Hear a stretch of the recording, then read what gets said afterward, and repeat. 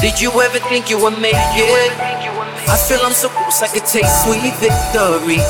I know this life meant for me. Yeah, why would you bet on Goliath when we got Bet David? Valuetainment, giving value's contagious. This world of entrepreneurs, we get no value to haters. How they run, homie, look what I become. I'm the one. There are two different schools of thought when it comes down to opportunities. There's one community. These are a lot of motivational speakers that'll say things like, if you missed out on an opportunity, don't worry about it. Life is abundant with a number of opportunities. Another one's around the corner. It's like missing the bus. If you miss 3:30's around the corner, it's going to be all right. Don't stress out about it. That's one community. Here's the other community. You ready? This other community says in your lifetime, you're probably going to get a couple big opportunities that are going to present themselves. Could be a meeting, could be a sit down, could be a interaction with somebody that you could impress the person where the person goes back and says, I want to do some kind of business with you. That one opportunity could completely change your life. Don't screw it up. Be prepared for it. That's one school of thought. Who is right? I'm going to tell you a story here. It's 2012-2013 NBA season. The Miami Heat are facing off the Pacers. That year, the Pacers were very strong. They had a strong center, Hibbert, and they're going against each other. Miami has LeBron, Dwayne Wade, Chris Bosh, and this is a good matchup. They go in the playoffs. Game 1, Miami against the Pacers. There's only 2.2 seconds left on the shot clock. Pacers are ahead, 102-101. The game is in Miami. If Pacers win, this is a big statement to the world. And it hurts Miami because they beat them in their home. What happens with 2.2 seconds left? The coach, I know this because he's a Laker coach, not Vogel, decides to take Hibbert out. He sits him down. I'm like, what are you doing? This guy's playing incredible defense. You got to keep him in. He takes him out. Inbound pass to who? LeBron James.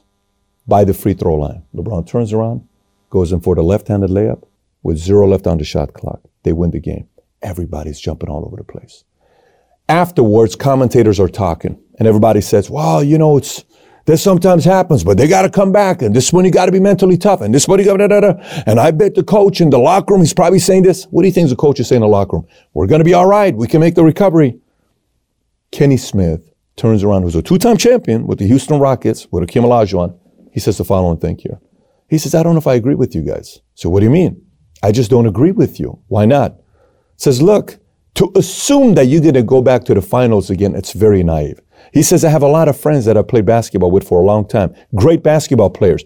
And they had a chance one time to go to the finals and win, and they didn't. And they thought they were going to go back, and many times they never, ever went to the finals ever again, and they never got a chip. And the name of the game is getting a chip. Never went back again.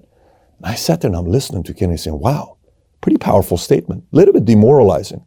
Not the most optimistic statement you want to hear. But guess what happened?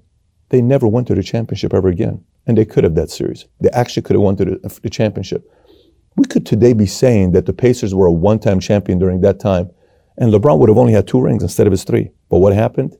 They choked. They didn't make the right decision. The opportunity presented itself. They didn't make the right decision. How does this apply to you and I? You know, these weird times that we're living in with the coronavirus and the pandemic, these are very weird times. There's going to be a very small community of people, I guarantee you, that are sitting around saying, I don't know why I'm optimistic about something good happening for me around the corner. Everybody's telling me it's the end of the world. Zombies going to be running out here soon. Apocalypse, Armageddon, whatever you want to call it. All these videos going viral and posing so much fear. I think everything's going to be all right. Okay. That small community, post-pandemic, a crazy opportunity is going to present itself to them. And they're going to capitalize. But it's also going to be majority of people in the world who during these times are going to get softer. They're going to get casual. They're going to pick up bad habits. They're going to watch so much TV. They're probably going to put on 5 to 10% of their body weight, gaining 5, 10, 15, 20 pounds of weight. Just get a little bit more, casual with their energy.